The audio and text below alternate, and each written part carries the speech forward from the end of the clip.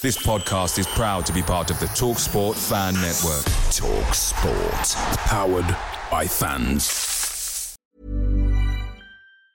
Life is full of awesome what-ifs, and some not so much, like unexpected medical costs. That's why United Healthcare provides Health Protector Guard fixed indemnity insurance plans to supplement your primary plan and help manage out-of-pocket costs. Learn more at uh1.com.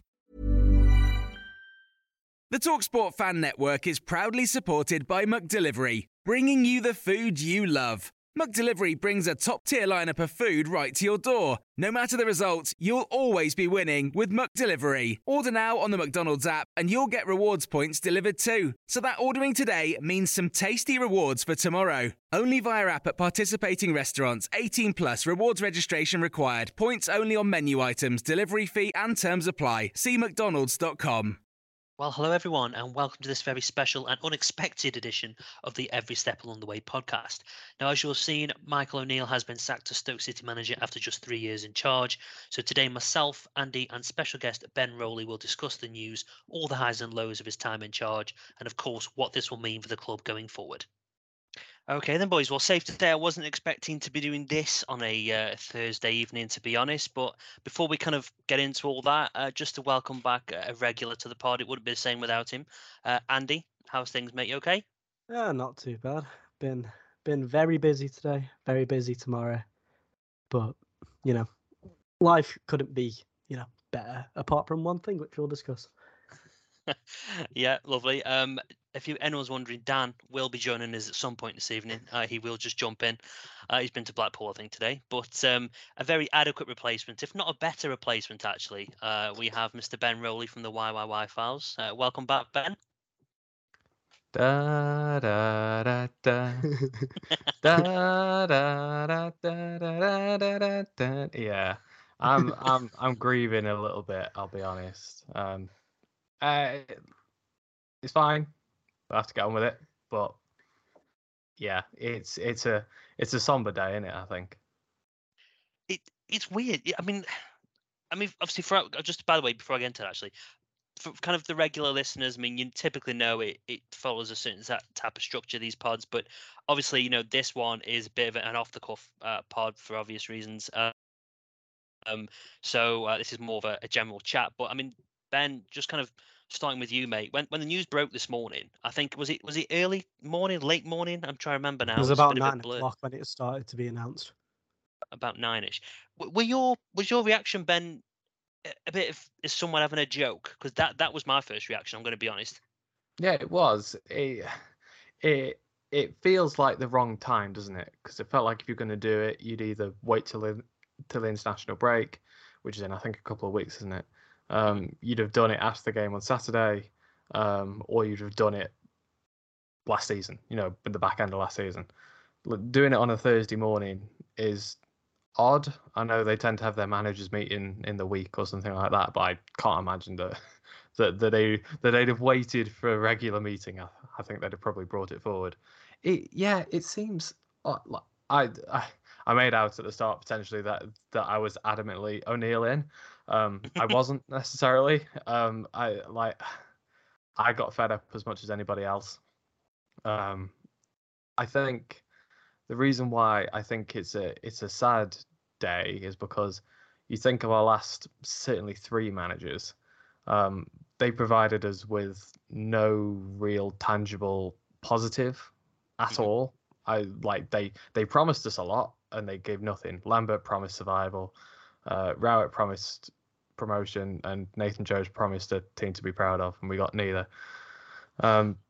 O'Neill promised to keep us up. He promised to, give us a more youthful, hungry team, and we got both, didn't we? Yeah. But he just didn't get the best out of it in the end. He didn't get the best out of his own machine, which seems a little bit backwards, doesn't it? It does, but do you think that O'Neill's game was up before this season? Because we all know the fan split has been quite prominent, to be honest, especially on social media. I mean, I said in previous pods that for me, a lot of people had already given up on him. It wouldn't matter if he won the league. It would be he's not good enough to take us forward. So do you think this was more about borrowed time rather than if he was going to go? he was certainly on thin ice, wasn't he? So I'm possibly going to write a blog about this, but there's a principle in psychology called the marshmallow effect, right, or the marshmallow experiment or something. Basically, you've got a kid in a room with a researcher, and the researcher gives a kid a marshmallow, and he tells the kid, if you can wait while I walk out the room and get you another marshmallow, you can have 2 marshmallows. If you eat the marshmallow while I'm gone, you don't get a second marshmallow. And some kids ate the first marshmallow, some kids waited and they could have 2, and it's all about like delayed gratification, right? And it's about sort of trusting the person who tells you that you're going to get more, and receiving it. And I think the issue is with Stoke fans, I'm going a long way around about this, but the moral is like, yeah, Stoke fans have been promised for 4 years we're going to get promotion. And how long as a fan do you believe that, really? And they said, as long as you get behind us, as long as you stick with us through this tough period of financial fair play and injuries and the pandemic, as long as you stick behind us, we will get there. And I just think it got to the point where we didn't believe them, and we ate that first first marshmallow, and yeah, we didn't choose to back the manager anymore. We didn't choose to back the club. We didn't believe what they were saying. How long can you run off hope for? You need some belief. You need some tangible belief. O'Neill gave us plenty of belief when he kept us up. The fact that we were winning so many games helped. The fact that we were bringing so many youth players proved that he's good with, bringing youth players through, which is something that managers here haven't done for years. But not once, not really have we seen any evidence that he could get us promoted.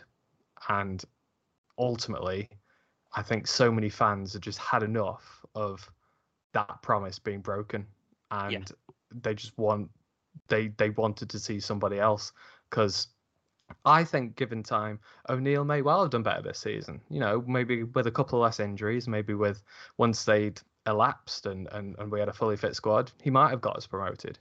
But fans just didn't believe it. And when they're creating an atmosphere that isn't conducive to success, it hasn't been for weeks, months, years, then you're putting yourself on the back foot already. But fans don't care because they don't believe it anyway.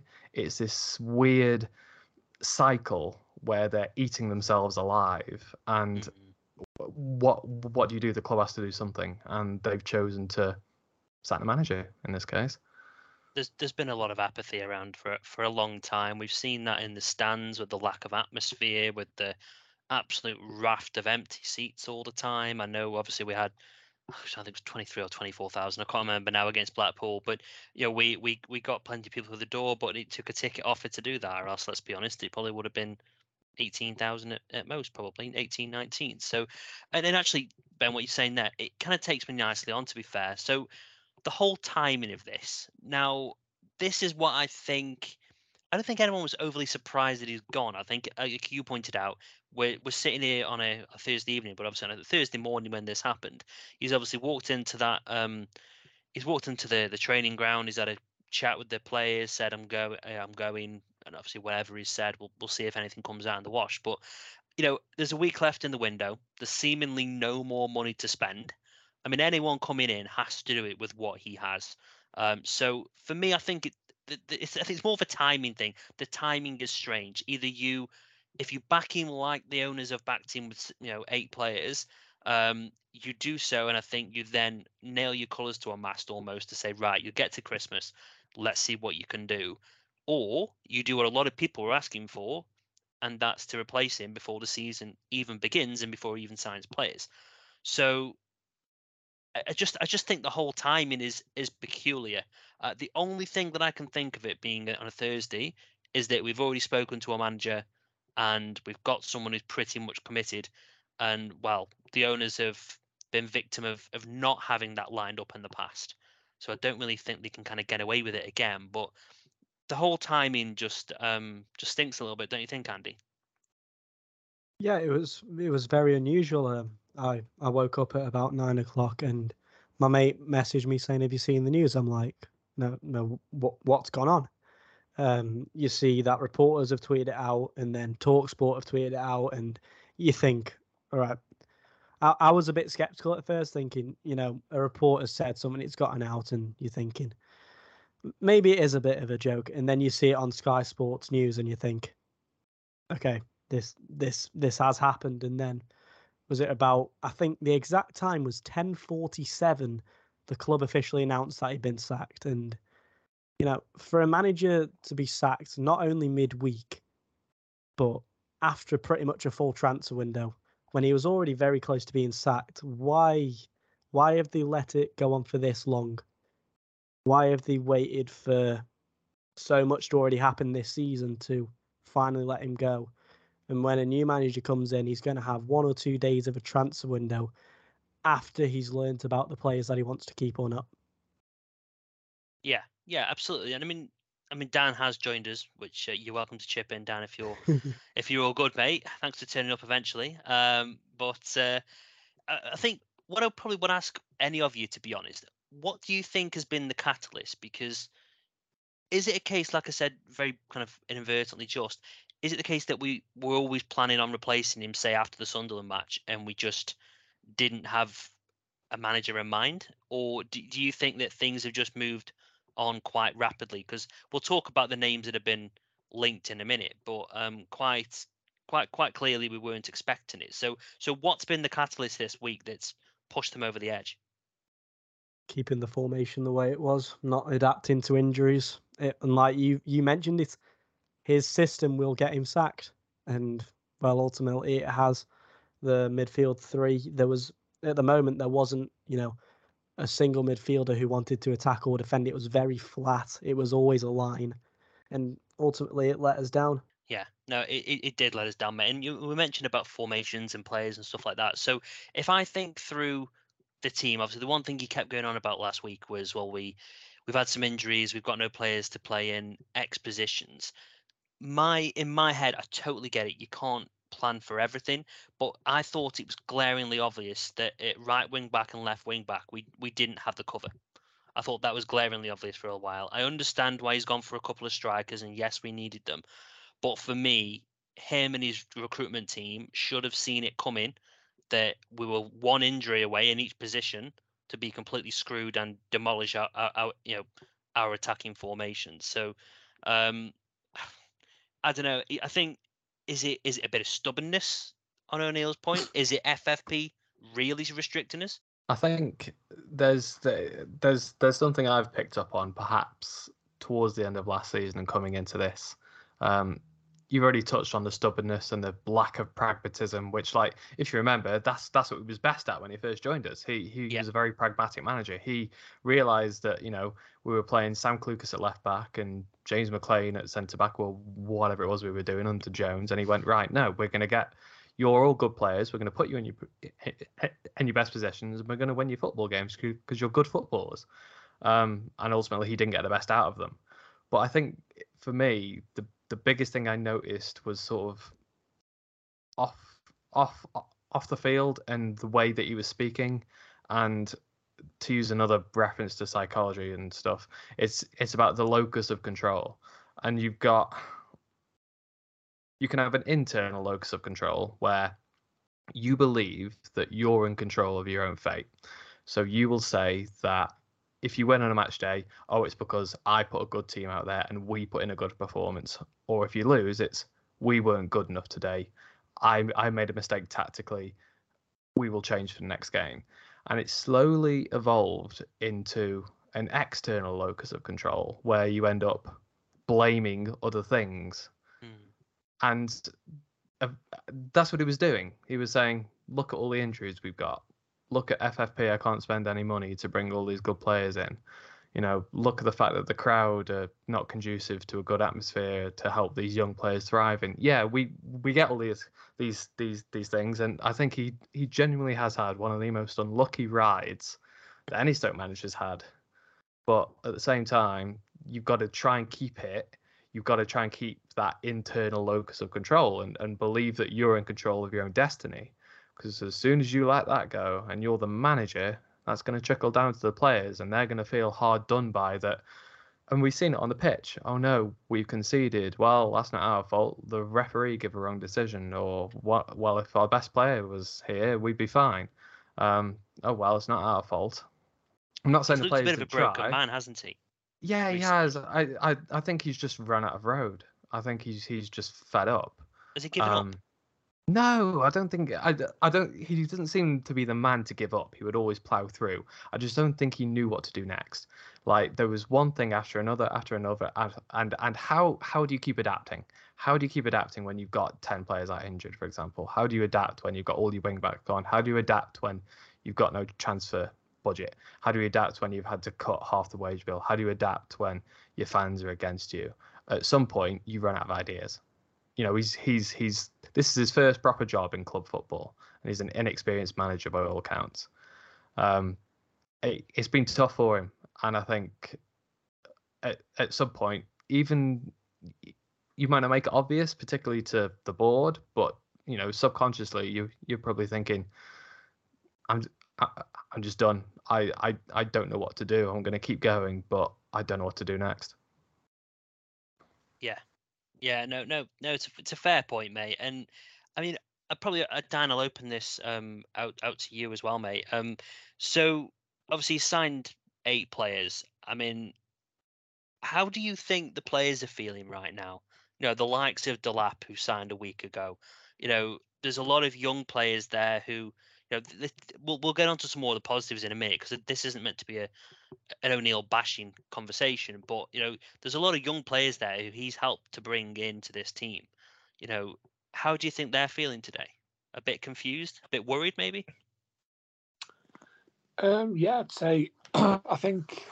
Good evening, everybody. By the way, yeah, I think especially Delap, like I say, he came a week ago and he was very well sought after.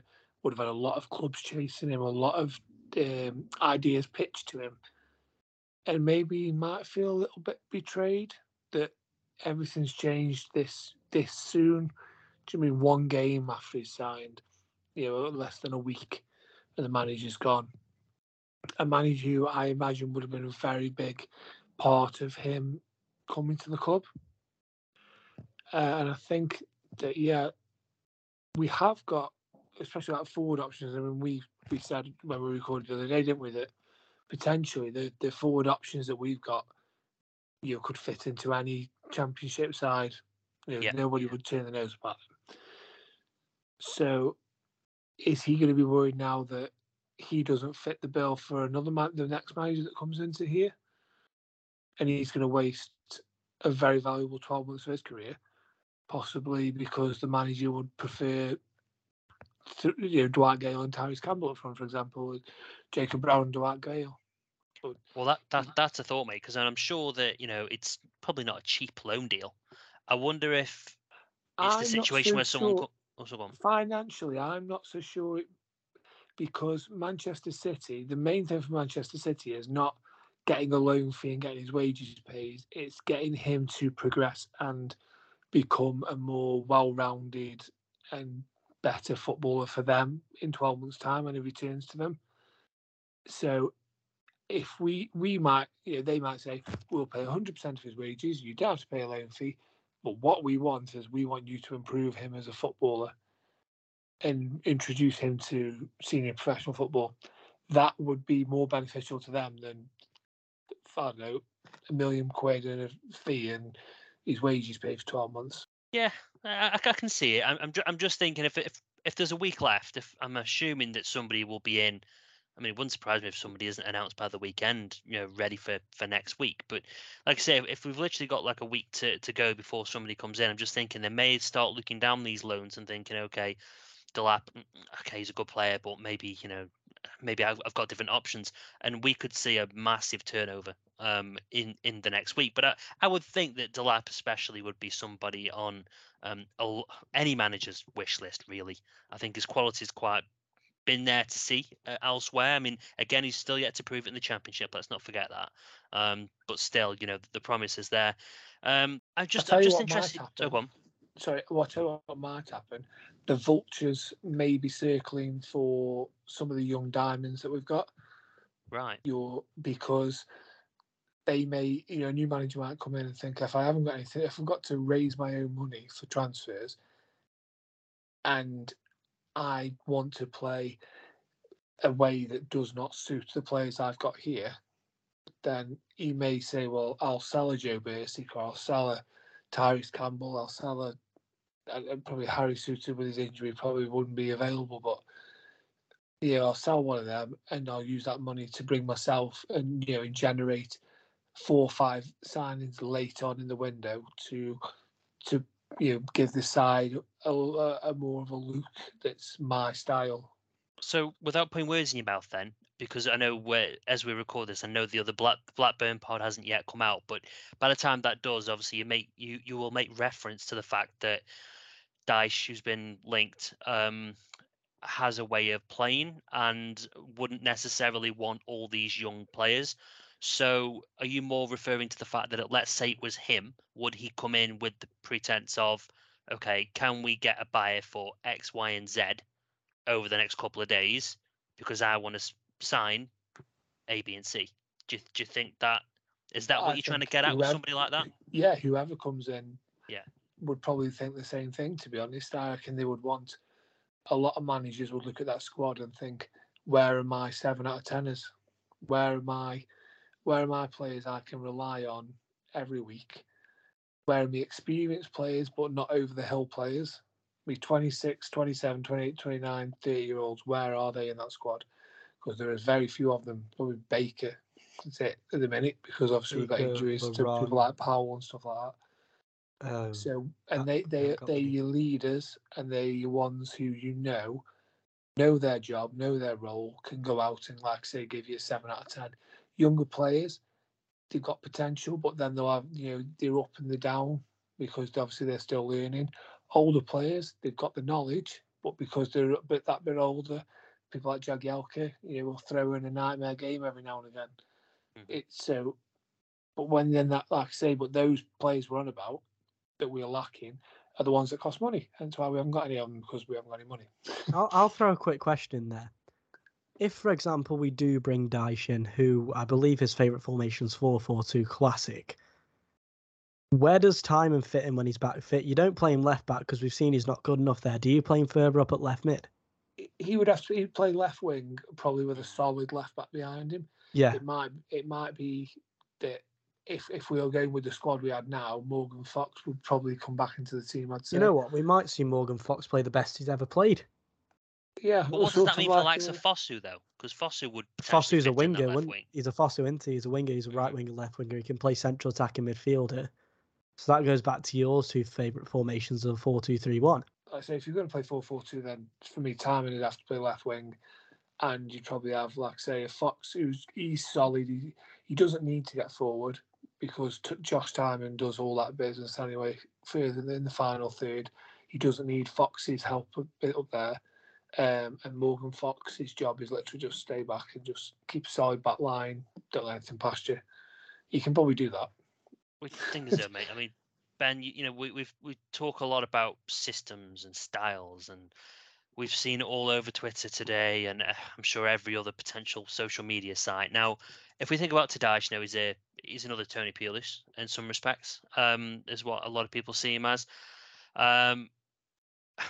My worry is this fan base has been split for a long time now, and the one thing when we lose is always about style of play. Now, TP had his lovers and he had his haters. So if we think we're going to go back to a style like that, for me, that will just keep the fan base split, personally. So is the next man that comes in your eyes, does it need to be, let's just brick wall up, let's work from the back, Tony Pulis style, or is it got to be something a bit more adventurous? Because the comments, from what I've seen, are all over the place. Everyone's got their own opinions. So what kind of system or style do you think the majority of fans would want to see? I'm going to turn it around slightly. So I'm going to ask each of you, who do you think our best player is right now? Fit or in general? Just in general, who's our best player? I mean, it's hard to say on the games we've seen. I mean, Baker could be excellent. I think Jacob Brown, he shows he can score Nick goals. Powell, when he's fully fit, workhorses. as influential as anything.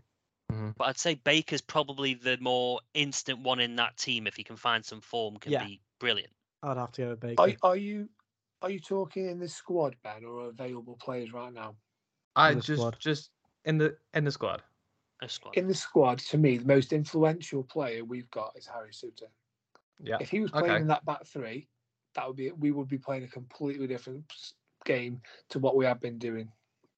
I think all of you raised fair points there. Who do you think could be our next player by the end of the season? That's a good question. Depends Ben always does this. He always asks exactly. Dan said it there. It depends, right? It depends on who comes in and how he's going to deal with these players. Yes, every manager's got their system and stuff like that, but I think it goes way beyond that. John Coates is not going to sit there and goes, right, who plays 4-4-2? who's attacking, who's defensive? No, he's going to say, what's his target? His target is to get us back to the Premier League. So no matter how we do it, we'll knife and fork it if we have to. We'll get back to the Premier League. What's our best asset as a club? For me, it's the players that we brought through the academy. Definitely. If he doesn't bring in a manager that can't use our best asset to get what we want, we've absolutely fallen flat on our face. So we need to get a manager, whether he believes that's Dyche or not, whether he believes that's with 4-4-2 or 3-5-2 or 4-1-2-1-2, Nathan Jones' diamond, who cares? It doesn't matter. This manager needs to come in.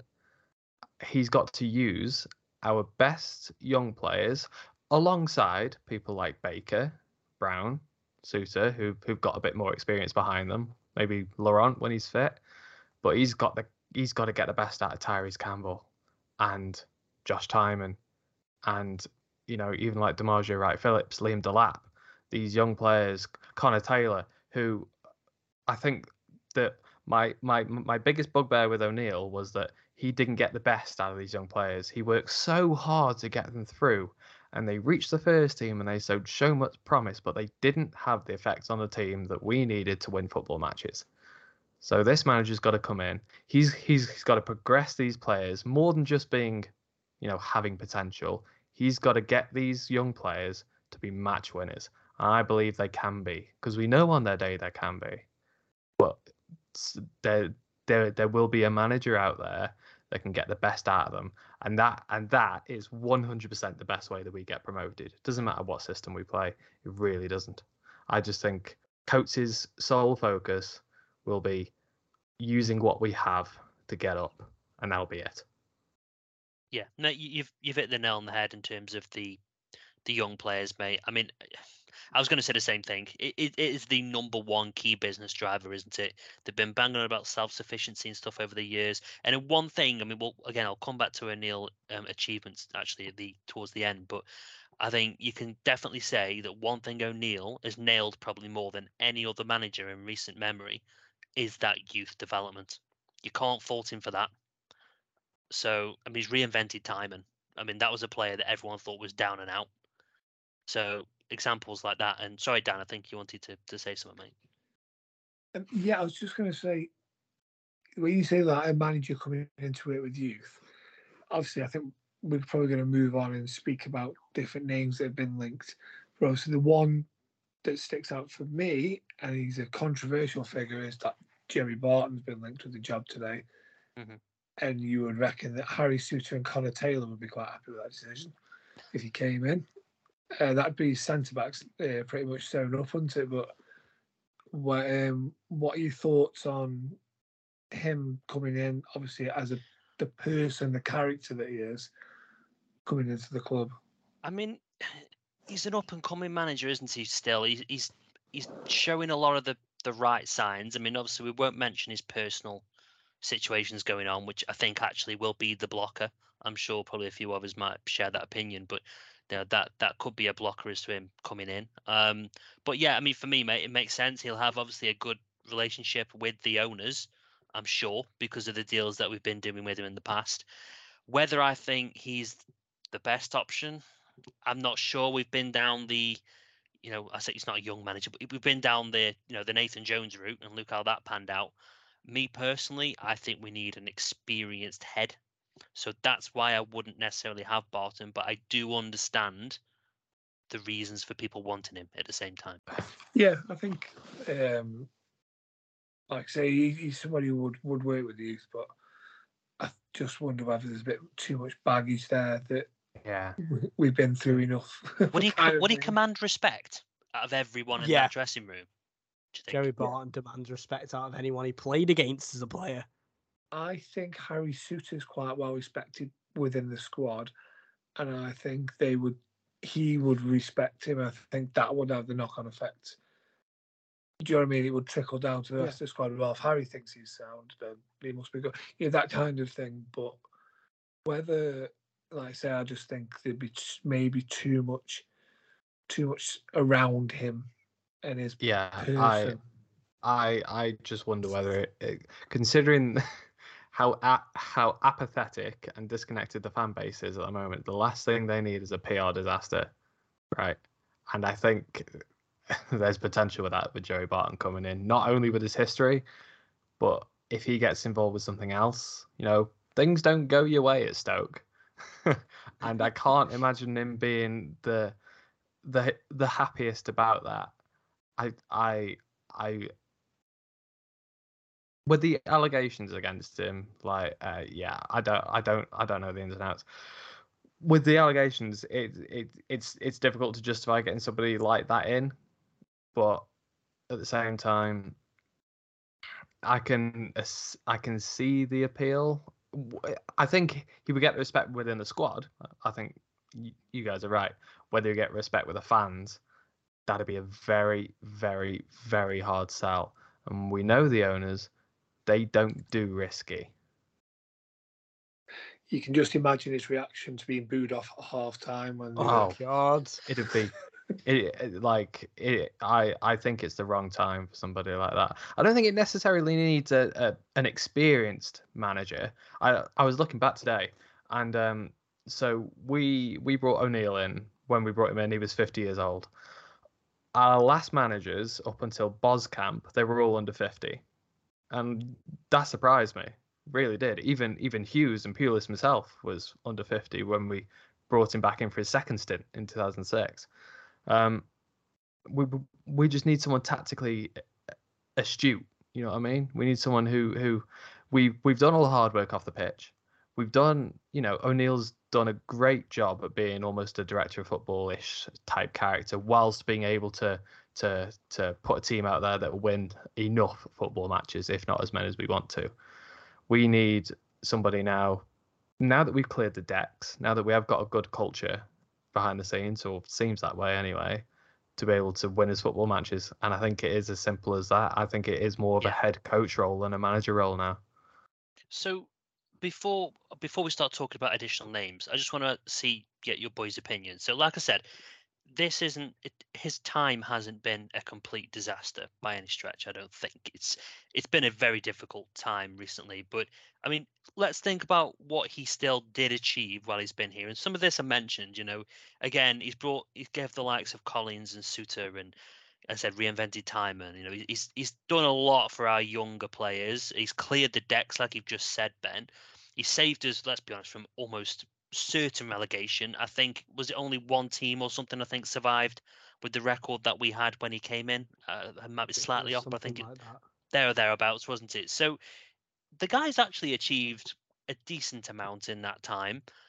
I think, obviously, results at the end of the day is what it all boils down to. So do you think, in terms of his legacy at this club, do you see that as something that will be remembered for the positive? Or do you think this is just going to be, as I said, remembered for his recent results and then what's led to his sacking?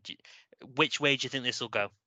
Like for example, with me and you, Mike, we were on the fence with him, but we were more in than out. And if you look back at some of the results he had whilst he was manager, obviously his first game, a 4-2 win against Barnsley, the comeback against Sheffield Wednesday, the constant beatings over West Bromwich Albion. I think he beat Luton 3-0 on 3 separate occasions. And he hasn't been a bad manager as such. If you look at stats, and I know stats aren't everything in football, but I think his win percentage is 39.7 or something like that, which is better than Pulis on both his stints, Hughes, and pretty much any manager we've had for about the past 30 years.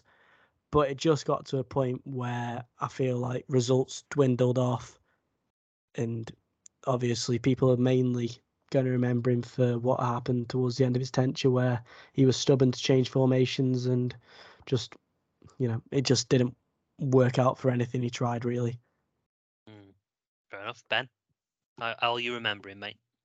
I think I'm rather fond of him. I think he was a nice man who did his job and nothing more. I think, you know me, I love an analogy. He's like a Volvo, right? Like when you've had so many, you've had these fancy cars over the years and you've done them up and you thought, oh, I'll give this a go, and they've always broken down and led to some crap.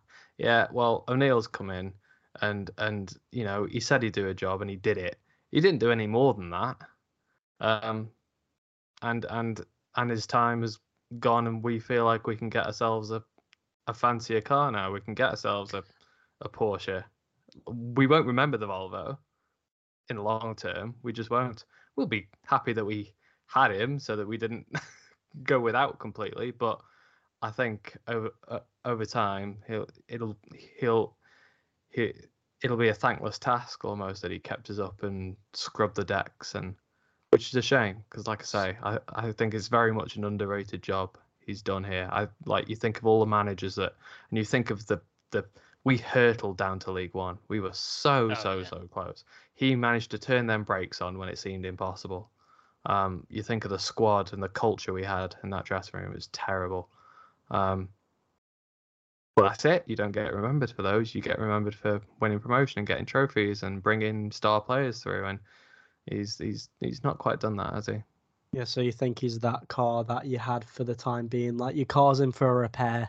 You needed that courtesy car to get you from point A to point B. In a way, yeah. Like you might have that 03 plate Vauxhall Astra or something like that, with like big spoiler on the back or something. Like, oh yeah, that sounded cool at the time. Oh wait, actually, it wasn't ready. It was crap. Break down towards the end of you having it. So yeah, and we almost ended up with no car at all. I love that O'Neill compared to an 03 plate car. I've not heard that one before. That's the year I was born. Do you know how that makes me feel? Oh God, how do you think that makes me feel? God, I was born way before that. Never mind. We'll move on. You don't need to disclose that tonight, like. Yeah. So, sorry, Dan, go on. I was going to say they were putting letters at the start of it. It was A-Reg, B-Reg, C-Reg, D-Reg. I mean, you were there. Here we go. Making me feel even more younger. Yeah. Anyway, let's move on to some of the names. So, I mean, God, any manager who's breathing, I think, has been linked today. I mean, the main ones that instantly come to mind. So we've had Bielsa, Dyche, Mark Robbins, Joey Barton, Mowbray, Allardyce, I saw mentioned earlier, which is a name, bit of a blast from the past.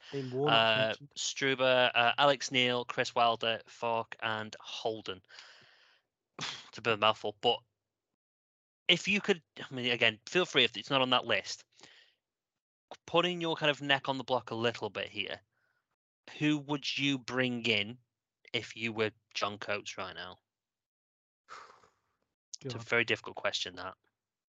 I can name 3, which are my candidates. 3 very different routes. Dean Holden, I assume, is going to be managing against Blackburn. He's in interim charge, and I assume he's going to be managing against Blackburn. If that is the case, and Dean Holden does well, the board might keep him on. And if he does perform, there's no reason, why not? But that still might divide the fans because Dean Holden worked alongside Michael O'Neill. The second one is probably the most obvious, which people are going to say is Sean Dyche. Yes, he might affect with the youth, but how long did he spend at Burnley? 10 years? 10 years, I think, yeah. he found some players. He mentioned that he bought in Michael Keane for 2 million, sold him on for 25. He knows how to make a player. He knows how to toughen a player up. And if he can do that and get us up towards the Premier League and keep us there, I don't see why that wouldn't be a success. And then the third option is if they want to go away from their, roots of hiring British managers, is Slaven Bilic. Or Slaven Bilic, however you pronounce. I feel like he is animated on touchline. He is a bit aggressive in the way that he plays. Yeah, that's the word. He's aggressive in his play, but I feel like he would suit the way that Stoke City want to play at the moment very well. And when he was at West Ham, he played a very attacking and very physical 4-3-3. And I feel like that's just what Stoke fans need at the moment is, an aggressive attacking team. Yeah, fair enough. Ben, who are your top three on your list, mate, or your number one? Oh, go on. Sorry, I'll do I'm really top putting you on the three. spot. No. He hasn't fine. prepared this. I've done no research for this today, although I've had all day to think about it. I don't think anyone else today, Ben. It's more spur of the moment, isn't it, at the moment? It's madness, isn't it? Right, 3 names. Okay, so I'll give you one which I flat out don't think is going to happen, but I think it'll be great. Chris Wilder seems to be quite short in the odds. I don't think he'll come. I think I don't think he's happy at Middlesbrough. We saw that at the end of last season. He really wanted that Burnley job. I don't think there's something quite right in the water at Middlesbrough, and it probably explains their bad start. And he may well want to go, but I just don't think he will leave. I think it's too soon. I think I'd be surprised. I really would. So I think I'd have him. I think that'd be great, but I think that ship is not going to sail. I think on a more realistic note, Dyche would get the best out of some of our players. I think he would. I think my issue with Dyche is not necessarily to do with style or anything like that. He said in recent interviews and stuff that he's more willing to be flexible with formations and systems and tactics and stuff. And fair enough, he was at Burnley for a long time. We've seen what happened with someone like Pulis. You get latched in with the system and a reputation sometimes that isn't necessarily true. I think my issue with him is that there's probably going to be a lot of squad casualties. I mean that by I'm trying to think of who it was under previous managers. When a new manager comes in and one of our better players just isn't liked by that new manager. I'm thinking like maybe a route with Bojan. Yeah, a route with Bojan. I'm thinking maybe when Mark Hughes joined. Jones and Tyrese Campbell was not like Jones and Campbell, Timon. Yeah, I'm thinking when Pulis left and Hughes come in, Cameron Jerome. Cameron Jerome was brilliant, but he was out of favour. Didn't like him. He just flat out said, "I don't play with this type of player." And there will be some players like that at Stoke that just don't suit Sean Dyche, and they will get cut ruthlessly. I'd be surprised if Stoke went down that route as well. My absolute ideal is one that there's just one reason why I don't think this will happen. I want Neil Critchley from Aston Villa, who's there. I saw you mention that earlier. Yeah, so he, for anyone who doesn't know, he was Blackpool boss last season and a little bit before that as well. A cracking manager, a cracking coach. And there's a reason why Aston Villa have poached him from Blackpool. Not only because Blackpool probably won't spend a lot of money and Critchley was a bit upset with that, but also, he's a great coach. And Steven Gerrard, let's face it, I don't think he's the brains behind the operation. Needs somebody to be able to take Aston Villa to the next level. If Critchley wanted a manager role, which he would have better players than he did at Blackpool, in the future, more freedom to spend some money, definitely better infrastructure, a good set of owners in terms of, relative to other clubs. I think Stoke's the best job for him right now. My thinking is that by all accounts, he doesn't like the limelight. He doesn't want to be a first team manager. He wants to be a coach. And that's probably what would stop us. What I would say though is that I mentioned before about us. bringing in someone to get the best out of our youth players to get promoted. If we don't bring in somebody like that, and we've sacked a manager 5 games into the season on a Thursday morning, we've shot ourselves in the foot massively. Yeah. What have we? You know what, Ben? I will come to your point about Neil Critchley. He made Josh Bowler into the player he is. Now, when we played Blackpool, Josh Bowler was the only player on Blackpool's team who I thought we struggled against. If he comes in and he plays Tyrese Campbell and can get the best out of him, imagine what he can do with the other youth players as well. Bloody hell. He could reinvent. Like, this is what I'm saying. Time has been reinvented once, but imagine him reinvented again to be even better. It'd be hugely ideal. I just think it'd be a hell of a pull to get him away from the job he's in at the moment. I can't see it realistically, but I just think it'd be the perfect fit. No, I think you've made a good few points there, to be honest, mate. I think you made a point before we started recording that, let's be honest, none of us have a clue what's going through their minds. The only people who do are the owners and the manager. Maybe even O'Neill kind of knows which direction they want to go, and maybe they've told him. You never know. And just about out of interest, we obviously did a poll again earlier on, so we gave all the names. People could mention their own managers as well. You won't be surprised, although one manager I don't think anyone's really mentioned too much. So Dyche is leading the way, 54%. Joey Barton is second with 13%. There is a scattering of others, but then Robbins, so Mark Robbins is on 10%. Is third favourite right now. So interesting names. If Dyche is ruled out at some point, I really do wonder which way we're going to go. I'll be honest, but yeah. Sorry, Dan, go for it. And one name that I think is near enough even money as we stand. I know by the time this podcast comes out, he'd probably be about 8th favourite the way these markets work. Here we go. But Alex Neil, really? He's top. Oh, he's top of the market at the moment. That's why I said he's at even money at the minute.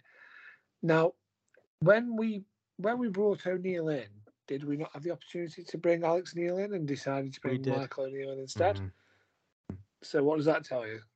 I think we've got to be careful though, because don't forget that when Michael O'Neill come in, we were a dumpster fire. We were an absolute dumpster fire of a football club. The amount of wages we had. I think it's just we needed a firefighter to put out the dumpster fire. I love these analogies, Ben. I really do. I think we sort of needed. If you think about as much as a football manager as well, somebody who would sort of go in there and look after the do the things on a shoestring and all that, and get a lot of players off, balance the books. I think he was heavily involved right the way through, wasn't he? A lot of stuff behind the scenes as well. I think Neil would be a better manager now, especially having been to Sunderland and stuff, than he would have been joining Stoke at a time where we were just plummeting. I think we need a very certain type of manager then. I think we're a different beast now, who needs a different sort of thing. If we needed somebody like O'Neill, we'd have kept him. Simple as that. Is he another type of manager though who likes his trusted players because of the way he's sort of very pragmatic, isn't he, in his approach? Very hard, I will be difficult to beat first and foremost, and we will, more than happy to win 1-0 every week. I mean, we'd all be happy to win 1-0 every week, but but do you know what I mean? Do you know what I mean? First and foremost is I get a solid defence. I do not get beat. And all that, and again goes back to the squad and what we've got. And in fairness, that's how you get out of this league. That's how you get out of the Championship. Look how good Huddersfield were last season, having a good defence and then building off it. And in fairness to Alex Neil, working with young players like Ross Stewart, he's doing it now with people like Jack Clark and Ellis Sims, and you wonder whether he's able to get there. I don't know. I hope. I'd be surprised if he leaves a club like Sunderland. I wonder whether someone's just seen a helicopter on Skyscanner and that's why he's top of the betting odds. But it wouldn't surprise me. Do you know what it could be? Because he'd happened at Preston, didn't it, when we were rumoured to be in for him? He got a new contract. He's on a 12-month rolling contract at Sunderland, so it wouldn't cost a lot to get him compensation out. is his agent putting his name about to get himself a new long-term deal at Sunderland. Yeah, I think that's a fair point. Very fair point. Agent Buxton, I like it, mate. Well done. You've got him a new deal. Congratulations. So I just wanted to kind of move on to a couple of comments more than anything else, because obviously we put a couple of questions out today as well around, what do you want from the next manager? So regardless of his style of play or whatever it is, what do you want? So we've obviously had, I'll be honest, a ridiculous amount of comments that came in. So I can't read them all. These are just literally the first 4 or 5 I've picked off. So Danny Miner has put a very simple comment. So be more menacing and terrify the opposition. Yes, make a change, won't it? Ben Burgess, I want consolidation within the club and consistency on the pitch. I want to know that when the player step out on the pitch, they know plan A and also a plan B should it be needed. I want the players to be confident in their own abilities and not be overpressured by the system or the fans. But most of all, I want to go to Stoke and enjoy myself again. It's been far too long. Christian Clues, for me, it's playing the youth, do anything to win and buy the right players. We've got Dan as well, so tighten up the defence. We need to be way more solid. Just a West Bromwich Albion regular guy, which is Slack the Planet. So simply to come in and move us forward with the progress we've made under Mon. Similar tactics, add a few more wrinkles to our game, carry on, just need a bit more of a spark out of our starting 11. Don't think we should yet have another overhaul and go in a different direction. Blackbeard says not too bothered about the football style. Results and youth are important though. And Dave Goodwin says results all day long. It's a results game at the end of the day. There was a lot of that results at the end of the day, as long as it's done. I get it, and that should be the way. But even when Pulis was getting results, people weren't happy because it was boring.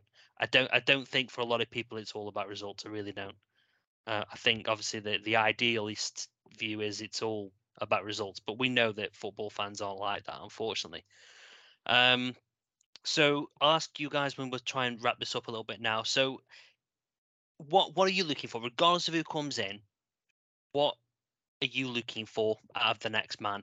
My personal opinion on this, I just want someone who's, we used a word earlier, I want to see someone who's charismatic, who does really well in interviews, tries to get people off the seats, plays decent football. I don't expect us to win every single week. I don't expect us to be challenging for automatic promotion.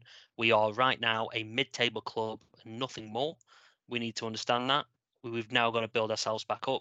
So for me, just somebody who can bring some exciting football back to the club. That's really where I am, and hopefully the rest will come. Andy, what's your main things, mate? I want to see someone who plays positive football, mainly. Michael O'Neill's started positive when he played 4-3-3, and then it just went extremely flat. We go 1 up, and you just knew something could happen. Something could change massively.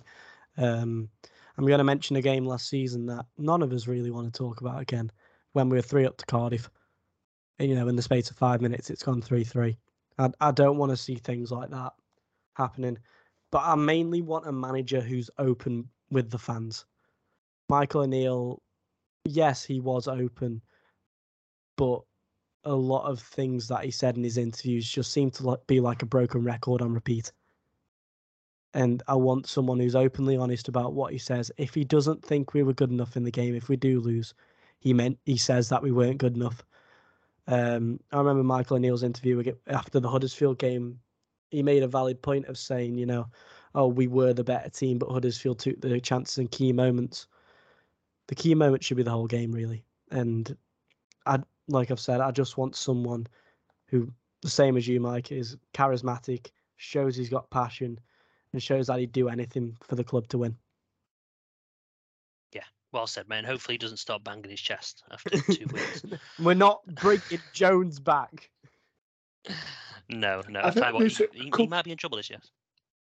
Sorry, Dan, go on. I was going to say a couple of things about that, though. Sometimes, what a manager says in public and what he says in the dressing room can be 2 different things as well. And the other thing I'd say is by coming out and not sort of slating the performance, especially if these performances were going like 3-4 games in a row, by not coming out and saying, yeah, we were awful again. I don't know what they're doing. They're not doing what I'm asking them to do. I'm as frustrated as you lot in the stands. I don't know what's up with them.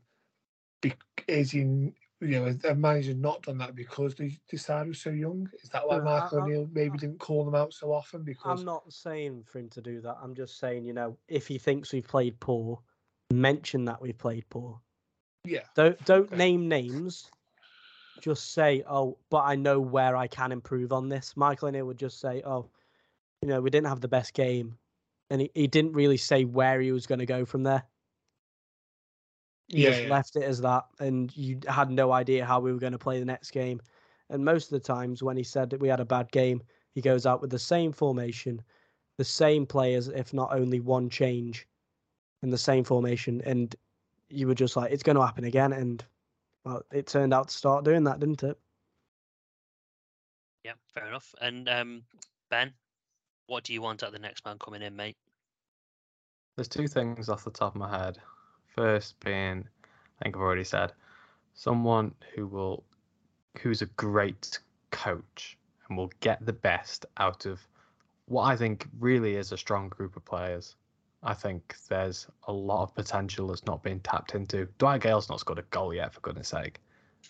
They've all been the rolled fault, out wrong. You can say what you want, but he's not scored a goal.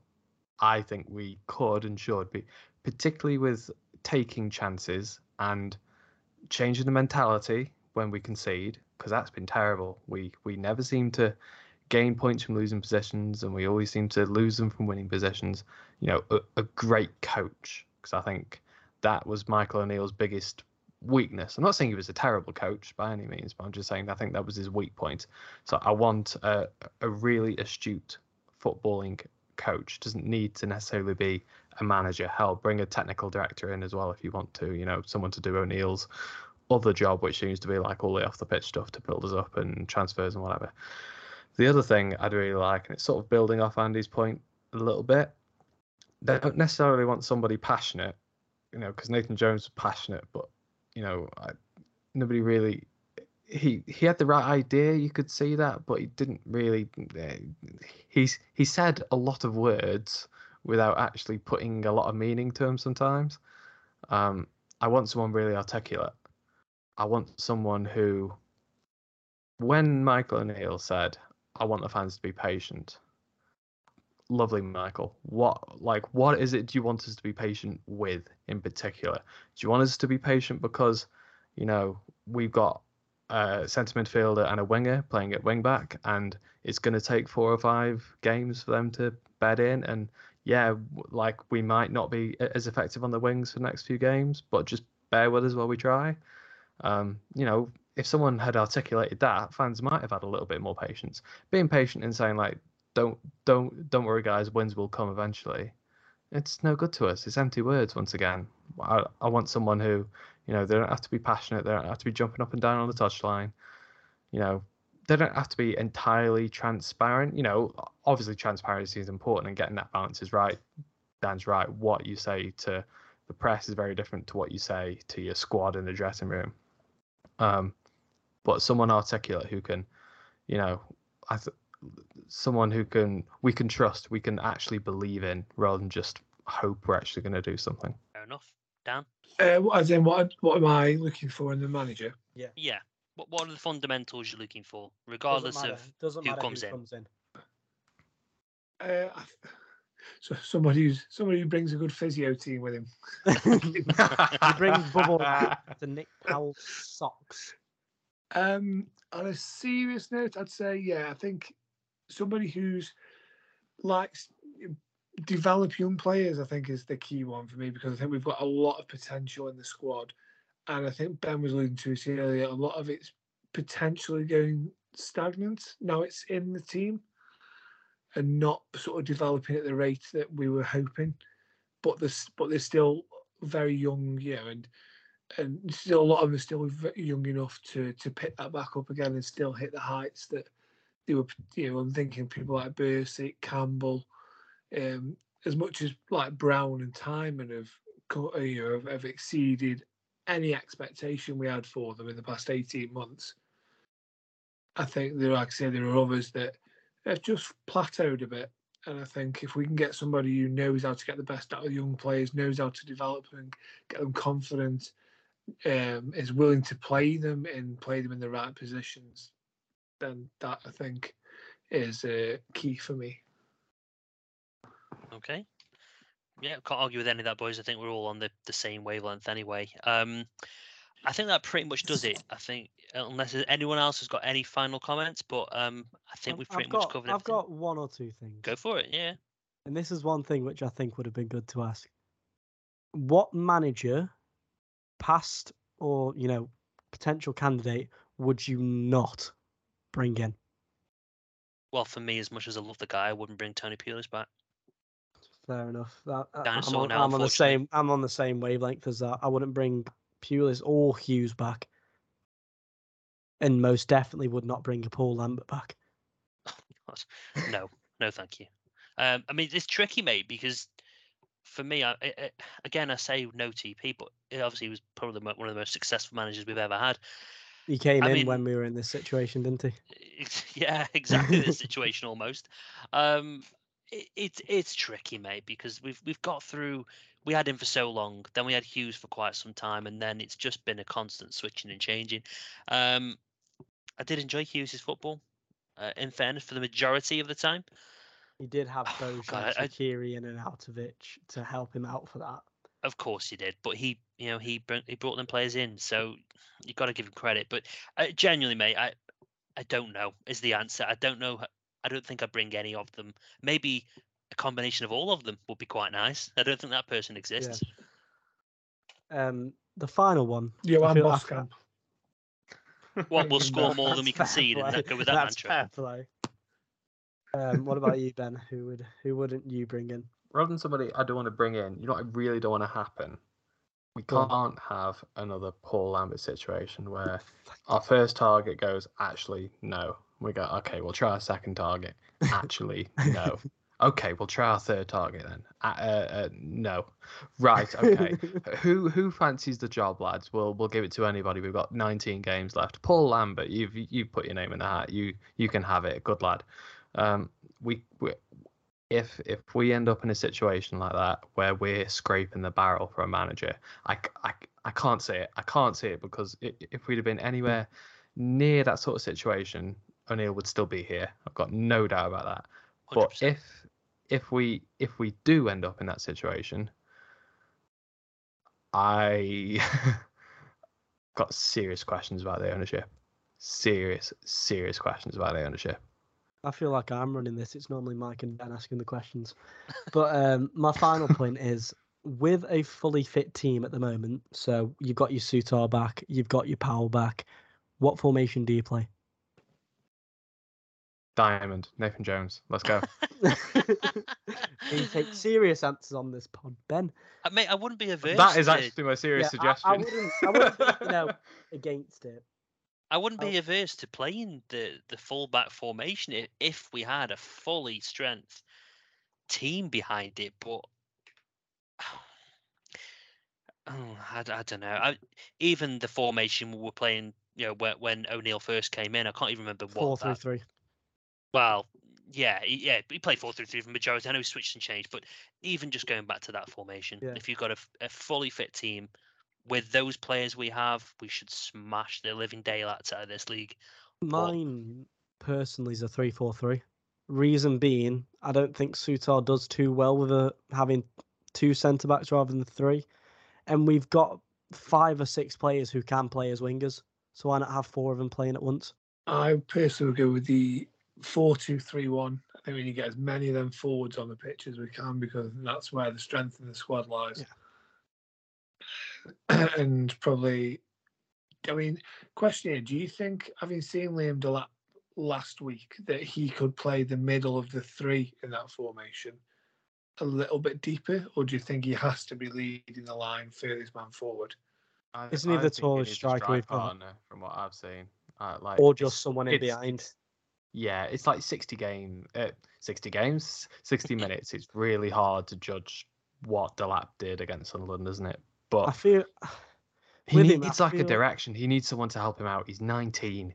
He needs like not necessarily vastly experienced, but somebody who knows the league, knows how to play against adult footballers, and go, look, don't do that again. Do this instead, and you might score a goal. When Powell comes back, that could be the exact player he needs. Could just in but behind even him. like Tyrese, Brown, Gale, Yeah. like they all got the experience to be able to help him do that. But He needs a mentor up there. I was thinking Gale up front with Timon and Campbell on the wings, and Delap sort of in the middle. Then obviously when Powell comes back, you've got the option of, pushing Delap further forward. You've got Nick Powell in the 10. Do you resting Delap, bringing Gale, them interchanging? Jacob Brown's got to be playing the part at some point. Shall we see what our odds are for us 40 hours of coaching role altogether? Oh, Christ. I feel like it could work. Well, I don't want FFP has it. gone really I've told bad you. if you're in charge. So Ben already had his photo for choose your 9th most recent photo for the next Stoke manager, and who showed up? It was Ben. Yeah, I don't want it. I'll have the off the I'll pitch take it. role. If I'll they have see me Simon on King's FIFA role. career How mode, about that? I got Stoke to the Champions League in 4 seasons. I can do it. Oh, right. Is that right? Okay. Right. Is that with how they real do it. footballers? That's how they do it. They just chuck them on FIFA career mode and go, "You've got a season to get us promoted." How many do not save quits go back on Star Bender take? None. Anyway, this has kind of gone in a proper random direction. Right, I think we'll call it quits there. I think we've covered everything off quite well, to be fair. So, boys, I know it's kind of been all a little bit last minute. So, Ben, thanks a lot for taking your time out and joining us, mate. It's always good to have you on. Dan, Andy, thanks again for turning up. We're used to this, so you don't need to thank us. And Dan, traditionally late, so thanks for turning up, mate. I was on the way back from Blackpool. Yeah, we did excuses, mention. Really. Well, I'm glad you've come back anyway, mate. Gonna raise a proverbial whiskey and a Guinness tonight. Me too. In memory of Michael O'Neill. Wasn't all that In bad. memory? He's not dead. I'd say Stoke manager. Right. Right. Anyway, let's see what the next kind of few days have got in store for us. Hopefully, a new manager, someone can bring a little bit of light, a bit of hope back to the club with a little bit of luck. So, as I said, boys, thanks for joining us. And yeah, I'll speak to you all very, very soon. Away days are great, but there's nothing quite like playing at home. The same goes for McDonald's. Maximise your home ground advantage with McDelivery. Order now on the McDonald's app. At participating restaurants, 18 plus serving times, delivery fee and terms apply. See mcdonalds.com. Hi, this is Craig Robinson from Ways to Win, and support for this podcast comes from Invesco QQQ, the official ETF of the NCAA. Invesco QQQ is proud to sponsor this episode, and even prouder to provide access to innovation for the last 25 years. Basketball has had innovations over the years, too. We're seeing the game played in new ways every day. Learn more at Invesco.com/QQQ. Let's rethink possibility. Invesco Distributors, Inc. This podcast is proud to be part of the TalkSport Fan Network. TalkSport. Powered by fans.